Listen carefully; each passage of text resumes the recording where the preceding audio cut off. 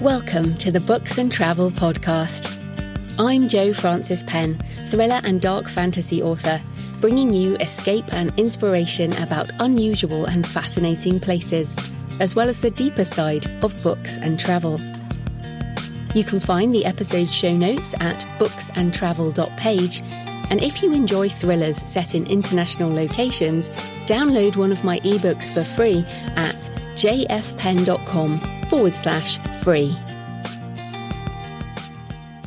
Hello travellers, I'm Jo Frances Penn, and in this episode I talk to Victoria Preston about secular pilgrimage. What does pilgrimage even mean when you don't adhere to a particular religious tradition? And can we ever find ourselves when we travel, or will we be forever searching? We talk about the animal urge to move in the spring, which I'm certainly feeling right now as I record this in late March 2021, and how some places call to something deep within, perhaps due to thousands of people travelling the same paths over millennia. We also discuss the feeling of being rooted or hefted to a place, and whether those with wanderlust in our souls can ever find home. I hope you enjoy the interview with Victoria today.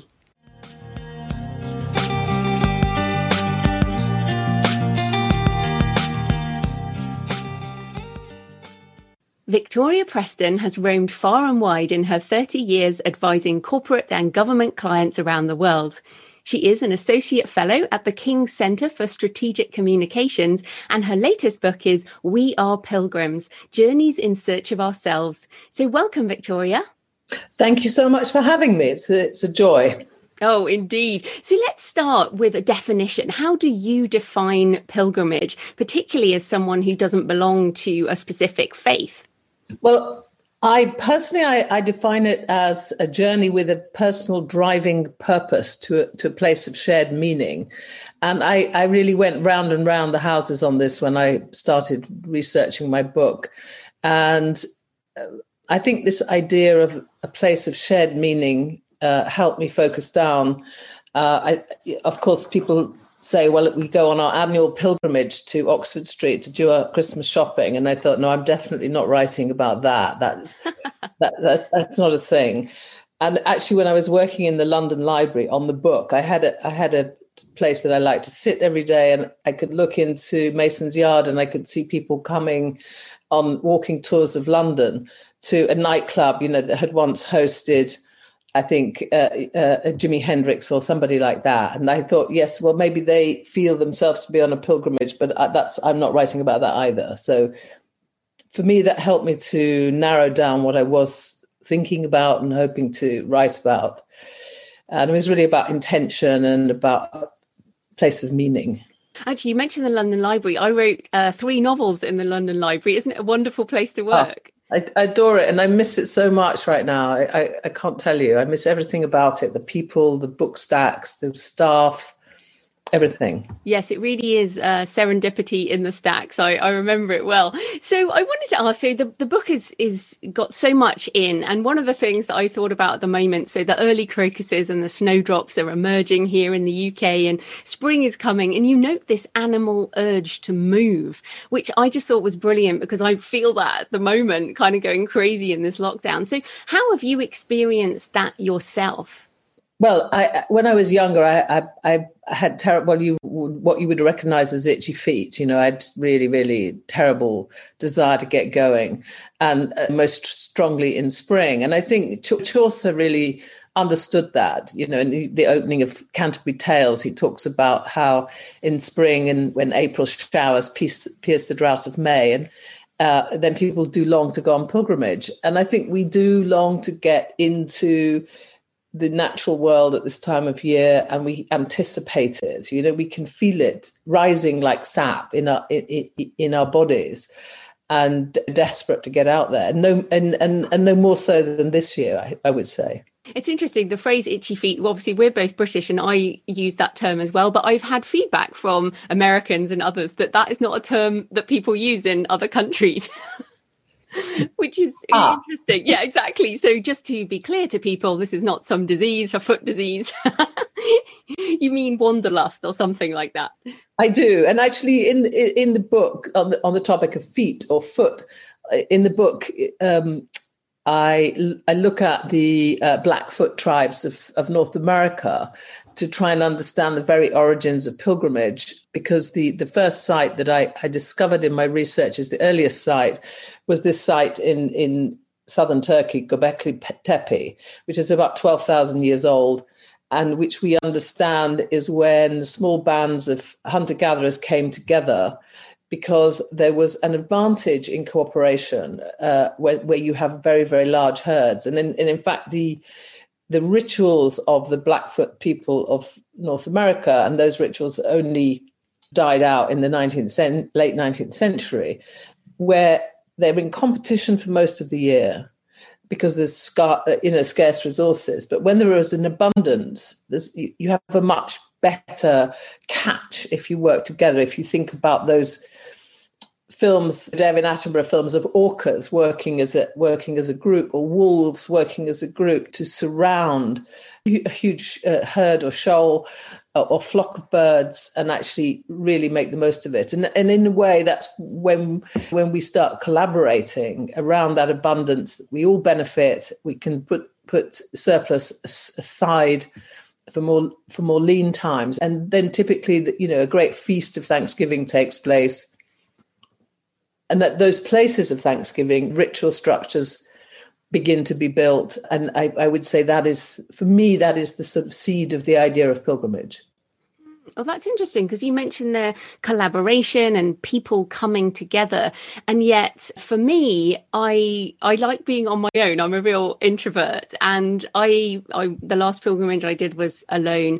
And there's the balance between being alone and, as you say, being with other people, like mass events, mass religious events, and all of these things are, as you say, an abundance of many things. So how have you balanced that being alone and then being with people in your pilgrimage?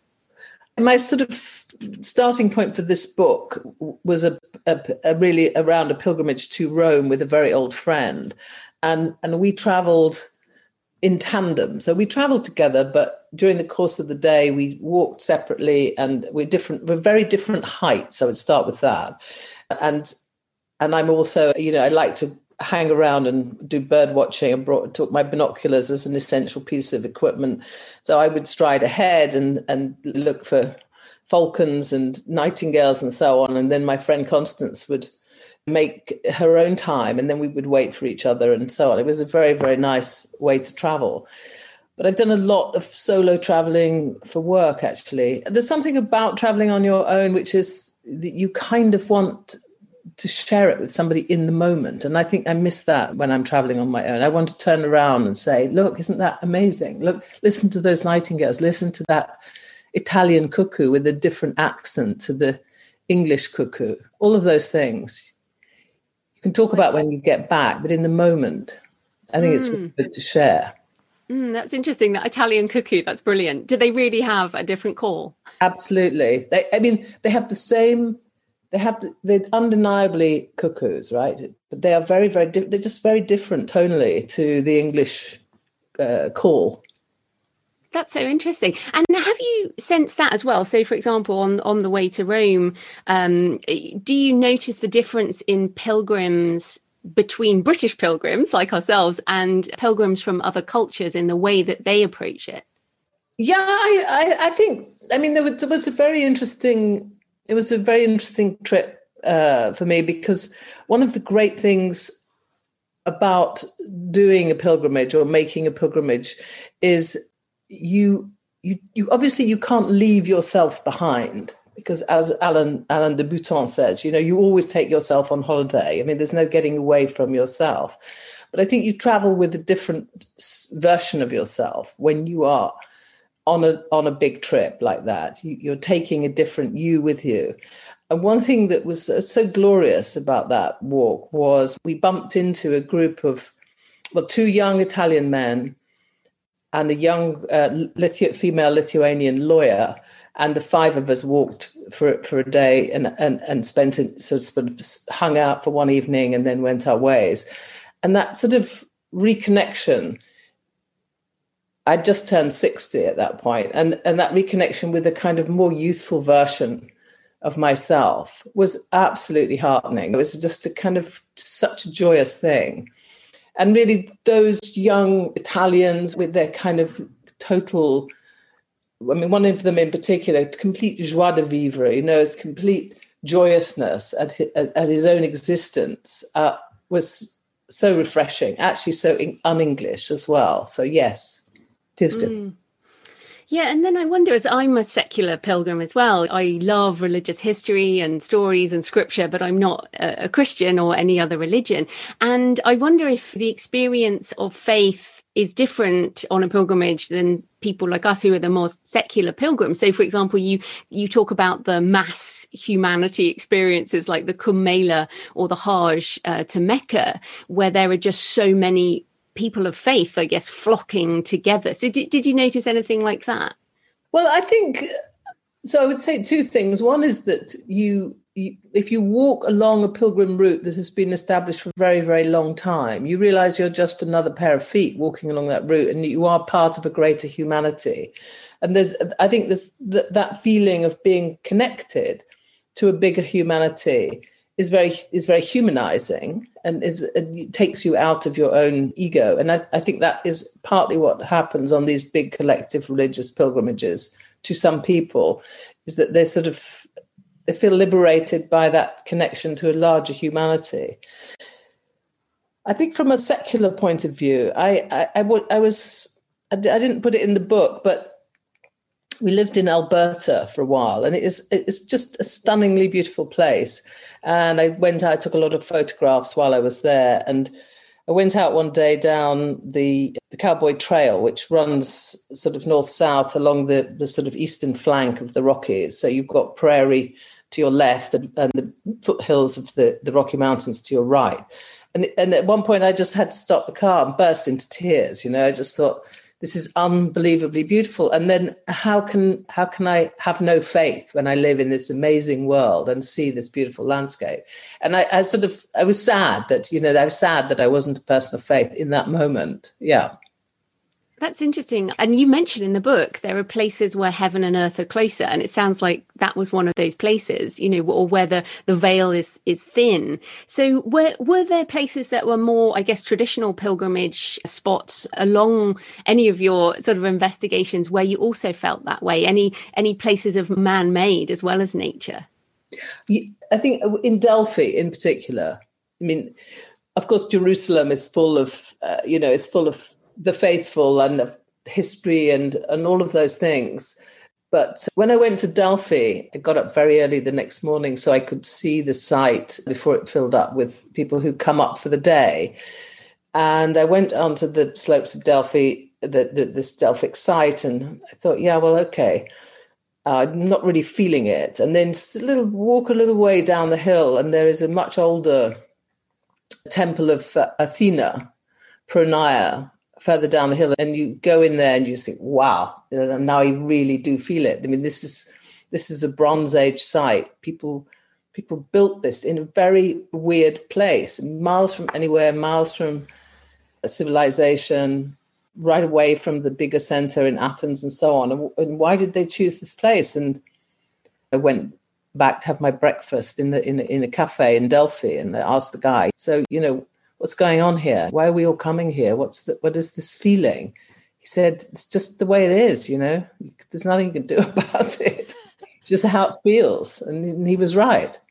That's really interesting. And I wonder sometimes, because I've been so Jerusalem's a great example. To me, I love Jerusalem, but for the art and culture, I don't think I've ever felt touched by anything spiritual, because it feels like it's a big tourist center in some way. Whereas you go to somewhere that's more natural, as you talked about, and feel something spiritual. And I wonder whether it's because of Delphi is ancient. No one really worships there now. No one adheres to that religious sense, and as you say, there's something there that connects to something deeper. And I sometimes think it's because of the number of people who have been there and almost an impression left over time. Is that something you feel? I absolutely, Joe, I totally agree with you. I think you're absolutely right. It sort of seeps into the stone somehow. And there's a wonderful place When we get out of lockdown, there's a wonderful place in England. My absolute favourite place for pilgrimage in England is a tiny little 7th century chapel in Bradwell-on-Sea in Essex called St. Peter's on the Wall. And it's built out of the old stones from what was a Roman fort on the coast there. And it's very remote. It's on the edge of a peninsula which has a tidal estuary, the Blackwater estuary. And it's just exquisite. And you go in there and you feel, it's a tiny place, and you feel this 1,500 years worth of spirituality just kind of seeping out of the stones. It's something. It really is something else. I mean, it's strange. I live in Bath, and I often look up at the Abbey. There's this sort of medieval, originally, I guess, medieval, but then you've got the pagan site of the Roman baths, and before that, the pagan Brits with their goddess of the water. And I feel the same way about the stones being used in these different religious ways over time, which now it's quite cool. They're actually going to heat the church with water from the ancient spring, which wow. I love that connection between the ancient and the new, and the pagan and the religious. It sounds like that church is something similar. It is, and it's a more kind of grandiose or more elaborate level. I would say that the Umayyad Mosque in Damascus, of course, we can't go there right now, and not because of COVID. But this is a very, very special place. There was originally a temple to a pagan god of thunder, and then there was a temple to Roman god of Jupiter, and then there was a Christian church there. And then in the 8th century, the mosque was built. And at one point, it straddled both Christianity and Islam. So it both coexisted on the same site. And then ultimately, the Christians allowed the Islamic institution to take over, but they still welcome Christians in. And one of the reasons for that is that there's a shrine to St. John the Baptist there, and the head of St. John the Baptist is meant to be buried in this shrine. And so Christian pilgrims come, and also a lot of Shia pilgrims come from Iran, and then and so on. And so you're allowed in, and you feel welcome, and you don't feel like you're imposing as a non-Muslim. You don't feel like you're imposing. And the place is just absolutely glorious. And so this polished smooth, the courtyard of the mosque, the outdoor areas, sort of silken. The stones are silken through the bare feet of worshippers over the course of 1,200 years. It's quite a place. It's quite something.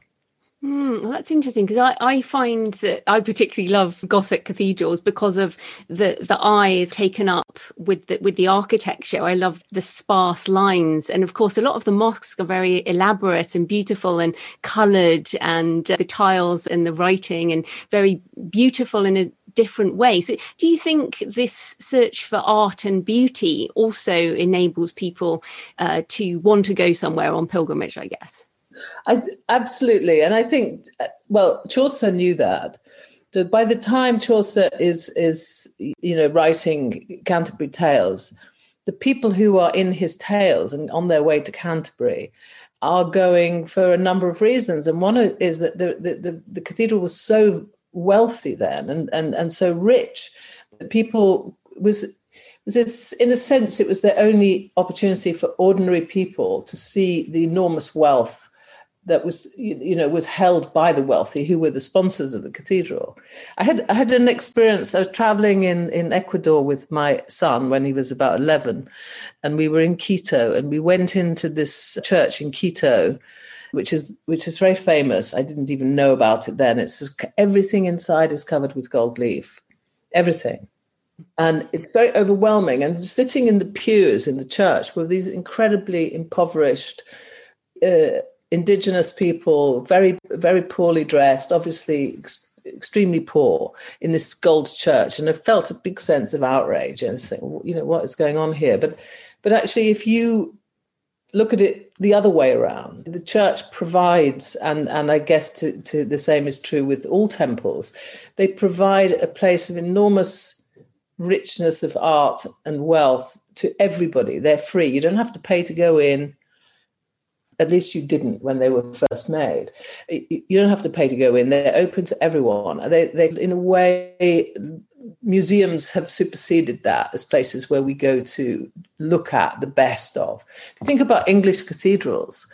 You had the best music, you had the best orators, you had the people of ideas giving sermons and so on, and anybody could go in. You didn't have to have land or money or anything. You could go in, you could see the best craftsmanship. I think that's one of the sort of great gifts that religion has given to the human race. Oh, I totally agree. And it's funny, I was actually talking to my husband about the Sagrada Familia, which of course is 100 years of building, and we might not see it in our lifetime, but it's such an incredible building. And I think I would much rather have a Sagrada Familia or another Canterbury Cathedral or a Bath Abbey than another block of flats. And I think it's that assessment of, would I be willing to be poorer in order to build another cathedral in my town, which is what people were meant to tithe to the church and give that in order to build these incredible buildings to the glory of God. We generally don't do that anymore. And yet the Sagrada Familia to me is the sort of the one that is being built in our lifetime.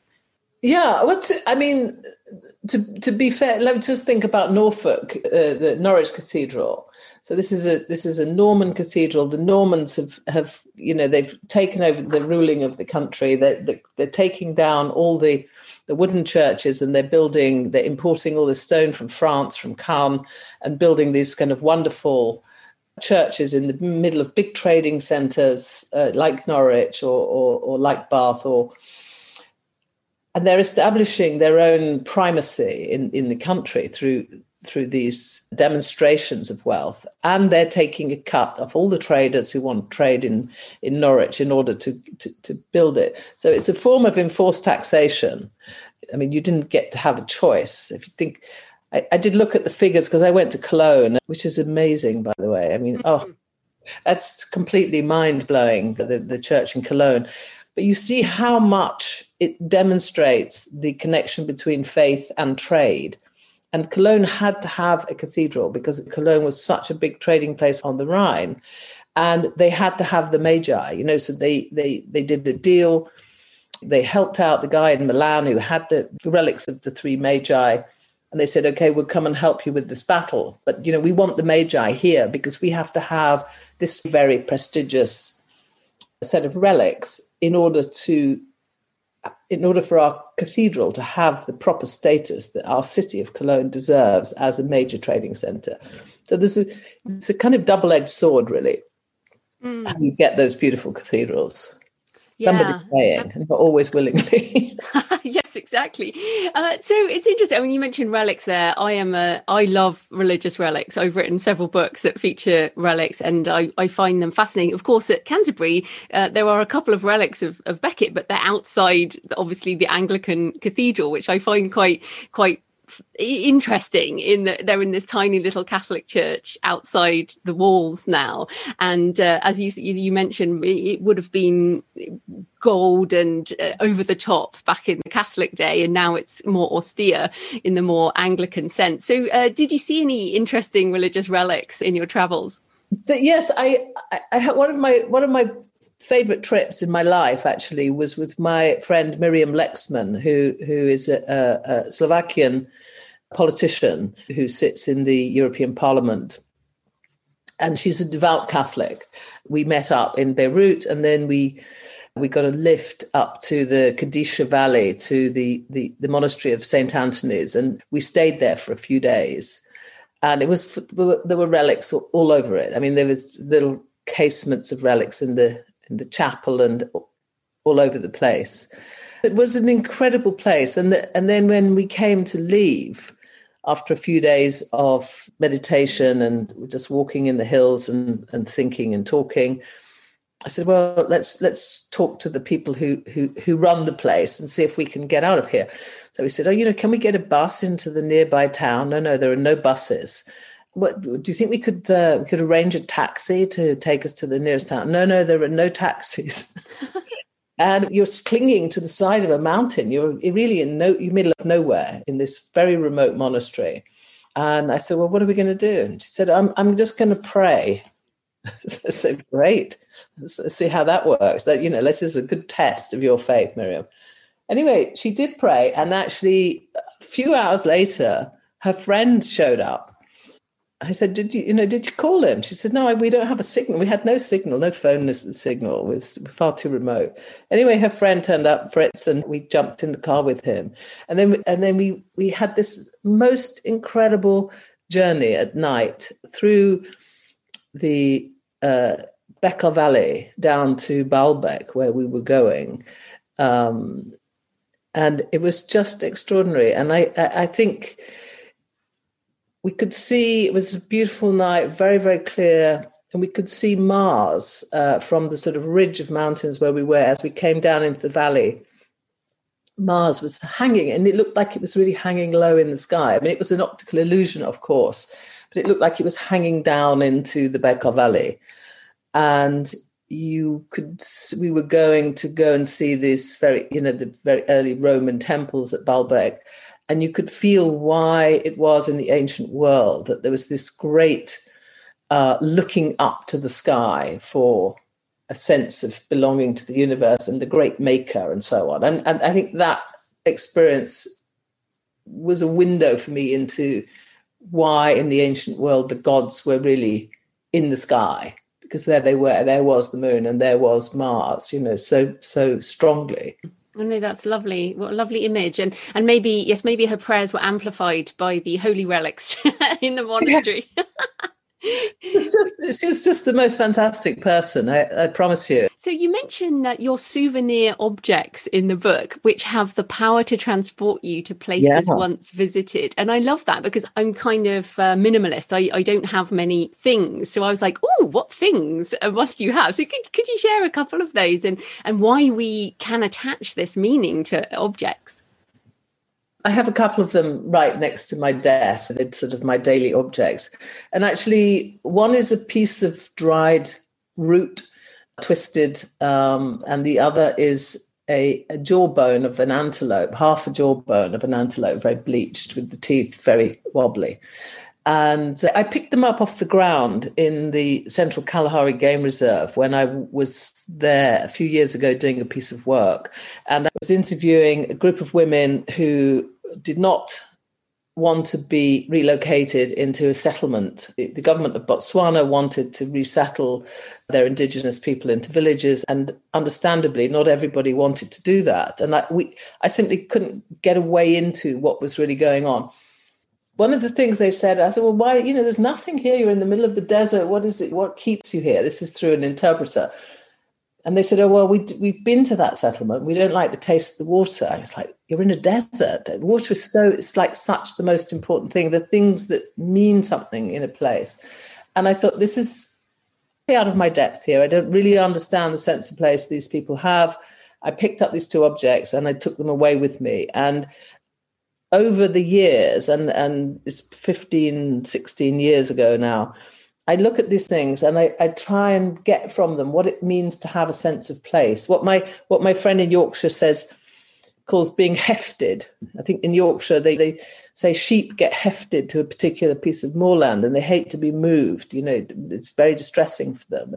And in a way, we're all like that. And it was a key for me into pilgrimage, why we go to particular places, because we're somehow hefted to them. We may not even be able to explain it, but they draw us to them.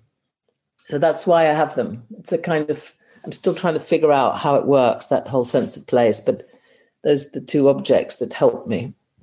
That's really interesting because this is something I struggle with all the time, which is a sense of home. And this pandemic year, this is the longest I've ever spent in one place. And I've moved in a lot of my life. My family always moved and I've lived all over the place. And I've never really felt like this is home. And is that what you're trying to find as well? Do you want to be rooted or hefted in one place, or are you happy being a wanderer? Well, this is a great question. What I would say is that there's a paradox, right? There's Felix Fabry, who was one of the early pilgrims whose work I read in researching the book. He's a 15th century Swiss monk, and he decides he wants to go to Jerusalem. He's never seen the sea. He's terrified. He's more terrified of drowning than he is of dying from any other cause. And just before he sets off, he says that homesickness is never greater than in the days and hours just before we leave home. But in my view, this is just simply a taste of what is to follow. As soon as we set out, we kind of pulled back. And actually, if you look at Homer's Odyssey, which I'm sure you have, and is a great travel book. I mean, I know it's not seen as a travel book, but it is really a great travel book because it has so much in it about what it means to set off on a journey and what it means to be away from home and then what it means to come back. And actually, his wife, of course, is waiting for him on Ithaca, the island, and waiting and constantly sewing and unpicking his shroud in order to keep the suitors at bay. My brother was on a huge transit line, sailed across the Atlantic. My sister-in-law was worrying the whole time. And then, I called him when he arrived in Antigua and I said, you realize that my beautiful sister-in-law has been picking and unpicking your shroud the whole time you've been away. You were worrying about whether it would drown at sea. And you must understand that when you go back, that as the person coming home, you have to think about not only your home, but the people that you left behind and that you come back to. There's this pull and pull back. I mean, you must feel that, Jo, too. Yes, I do. And my husband is not someone who feels it. And I'm always pondering on whether this is something we're born with, whether we're born with this wanderlust, and people like us and the people I have on this show and the people we meet on our travels have this.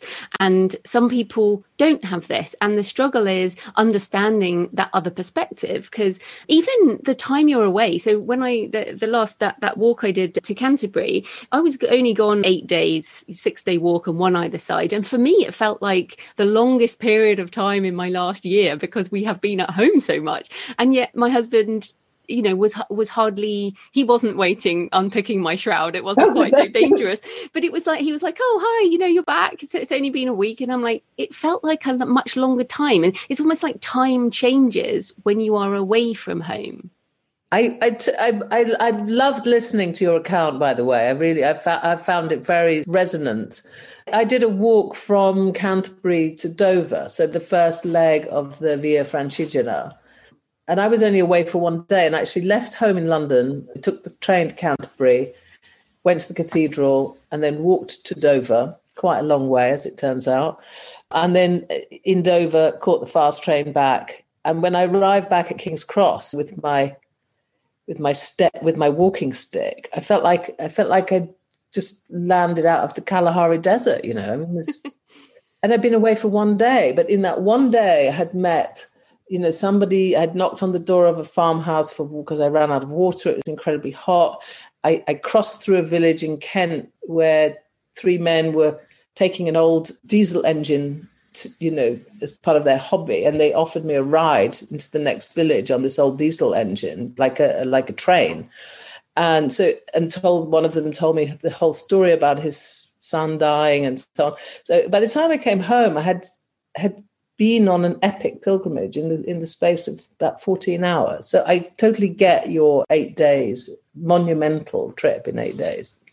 It's very encouraging, really, that you can have such an experience in one day, because, again, we're recording this in pandemic times and travel seems to me so important in so many ways, and yet almost, it is impossible. I can't even see my mum in Bristol, which, is not very far from Bath. I can't even go that far. I can't even walk very far from my home. And I wondered, what have you felt about travel in this year when we haven't been able to go anywhere, and have your thoughts changed at all?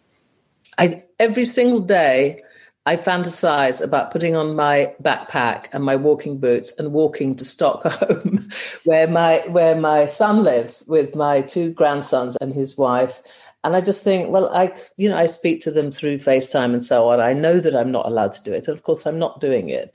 But I think about it every single day. I think, when I was 18, I had 19, whatever it was, I hitchhiked from London to Tehran and I just set off with a bag. And why can't I just do that? Why can't I just basically set off to Sweden? I've had COVID. I had it in January, not very nice. And so I have some immunity. But of course, it's morally wrong and I'm not going to do it. But I think about it every single day. I fantasize about somewhere different all the time. Yeah, the other day I was talking to someone in Vienna and I was like, I think I'm going to come to Vienna. That's going to be my next trip. And then I'll talk to someone else and I'll be like, oh no. And now I'm going to go and see that church you mentioned, Bradwell, whatever it was called. Oh yeah, like, you must go and see it. It's so wonderful. It's just so absolutely wonderful, that place. Yeah. So it seems like the bucket list is getting bigger and bigger. Oh, and yet smaller and smaller. Because I think, like, for example, I might walk to Glastonbury because that seems like I could do that because it's not that far. It's only 2 days walk probably if I have some big days. And it's like, well, there you go. I could do that rather than walking to Sweden, for example. There's a really nice walk from Glastonbury to Wells Cathedral, actually, a day walk, which I think the British Pilgrim Trust run. I actually went with them earlier in last year. They've got a mapped route that you can follow. It's a very worthwhile thing, and particularly if you're down in the West Country anyway. Indeed. So the book has the subtitle of Journeys in Search of Ourselves. So do you think we ever do find ourselves on the journey, or is it a different version of us every time? I think it's a different version of ourselves. And by the way, I don't think we ever really get there, quite honestly. I was thinking about this question earlier and I thought, when I was doing the research, I met all these different characters in the London Library, largely through the books on the bookcases, Mark Twain and Richard Burton, the explorer, and so on. I met some fantastic people. And of course, one of the people who features in the book is Jack Kerouac. And he goes off to be a volunteer fire watcher in the Cascade Mountains one summer to get away from himself. He's waiting for On the Road to be published. And his publisher can't decide because the book has got so much controversy within its pages. And so he goes off in an incredibly remote place. He's a practicing Taoist. So, Taoism, pilgrims take place on mountaintops. So he goes off to the top of this mountain and he spends 6 weeks up there on his own looking for relief from himself and relief from desire. And the longer he's up there, the more desperate he is to get relief from desire. So his desire he's got a big desire, even though that desire is relief from desire, and he never really gets there. And he walks out of his little hut in the middle of the night and he stares out at the mountain opposite, which is called Hozameen. And this is his kind of daily view, Hozameen, the most beautiful mountain I've ever seen. And every time he thinks of it and thinks of the void, which is what he's really craving for, his despair gets worse and worse, and he just cannot wait to get out of there. So do we find ourselves? No, but it's still worth trying. It is, and worth writing about when we get home. It's a way to capture the journey. And also, from your book, you obviously love research, and there's loads of brilliant detail about all these different places. So I highly recommend the book. Now, this is the Books and Travel Show. So apart from your own book, what are a few books about pilgrimage or travel that you love and recommend? I highly recommend Homer's Odyssey because I think it's a great friend for life. By that, I've got the Everyman edition here, and I go back to it time and time again. It's poetry, for one thing, and it's also, full of ideas. I wanted to recommend a film, in fact, Werner Herzog's 2019 film about Bruce Chatwin called Nomad, which conveys that paradox we've just been talking about of restlessness and the desire for home. I think it's a great insight into perpetual traveling. And then, of course, Eric Newby's classic, A Short Walk in the Hindu Kush, mainly because, we can spend an awful lot of time getting ready for big trips and packing and unpacking. And shall I take this and take that?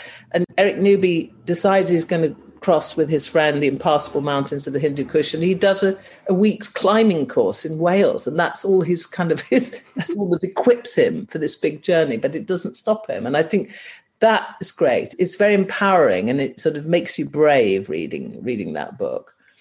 And then I think on pilgrimage, the very un-PC Hilaire Belloc, The Path to Rome, written in 1902.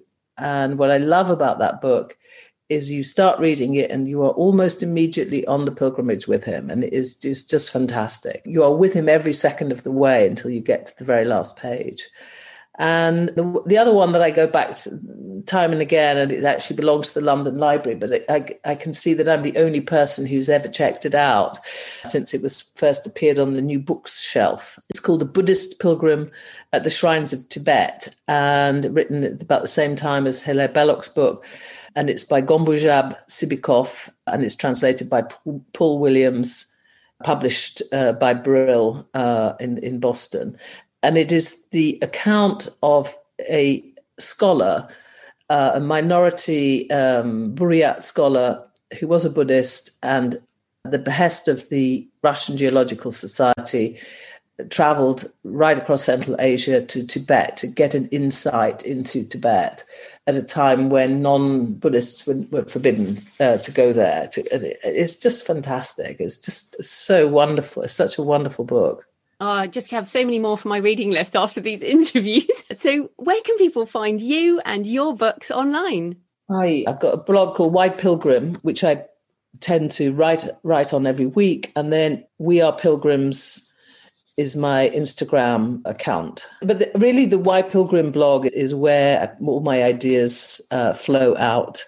And I typically do that every week. And then my book is published by Hurst and is available from the Hurst website. It's also available from Waterstones, Amazon, of course, and all good bookshops. Fantastic. Well, thanks so much for your time, Victoria. That was great. Thanks so much for inviting me. I've really enjoyed our conversation. Thanks for joining me today on the Books and Travel podcast. I hope you found a moment of escape. You can find the episode show notes at booksandtravel.page. And if you enjoy thrillers set in international locations, download one of my books for free at jfpen.com/free. Happy travels until next time.